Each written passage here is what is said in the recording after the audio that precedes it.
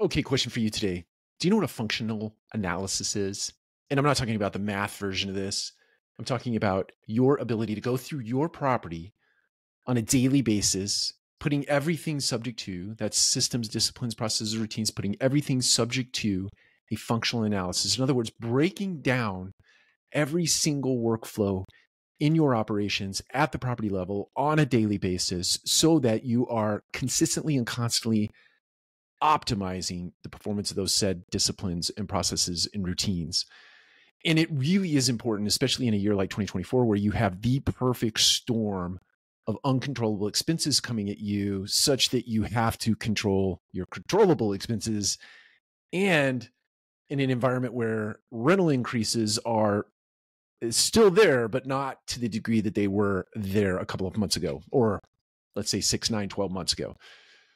So that being said, let's talk about 3 things you can do. You really should go through and identify inefficiencies so that you can improve operations. Again, looking at everything, every workflow, every little process from how somebody turns in a ticket to get a service request done to the time that that service request is complete. Is there something in that process that is broken that you could correct and create better efficiencies and better operations? That's just one example. There are lots of examples. Number 2, think about your resident retention and attraction. So marketing and continued marketing while they are living in the building by way of customer service and other things that would keep somebody sticky, that would make them a resident who would want to renew. So look at all of those systems and disciplines and processes and routines and know that they are all subject to. So if you find a broken process or something that can be done more efficiently through AI or through centralization or another mechanism, then bring it to somebody's attention so that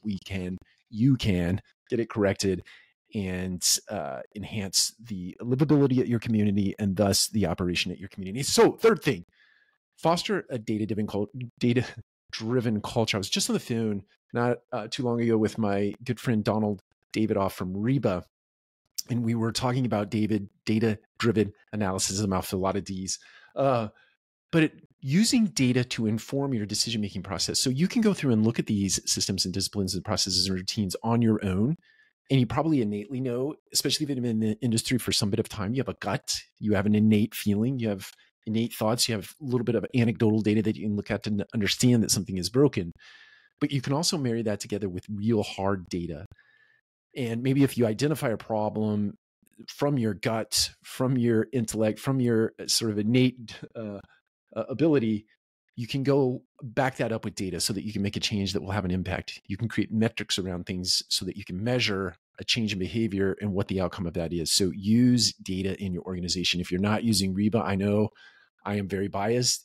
I've used data or used Reba in the past and became a huge fan. I'm a huge fan of Donald. I'm a huge fan of Reba. I'm a huge fan of the people at Reba. So that's it for today. Really take the year 2024 and make all of your systems, all of your disciplines, all of your routines subject to constant interrogation and investigation, so to speak, so that you can make those processes better, so you can optimize your community operations and you can maximize the value of your community. Take care. We'll talk to you again soon.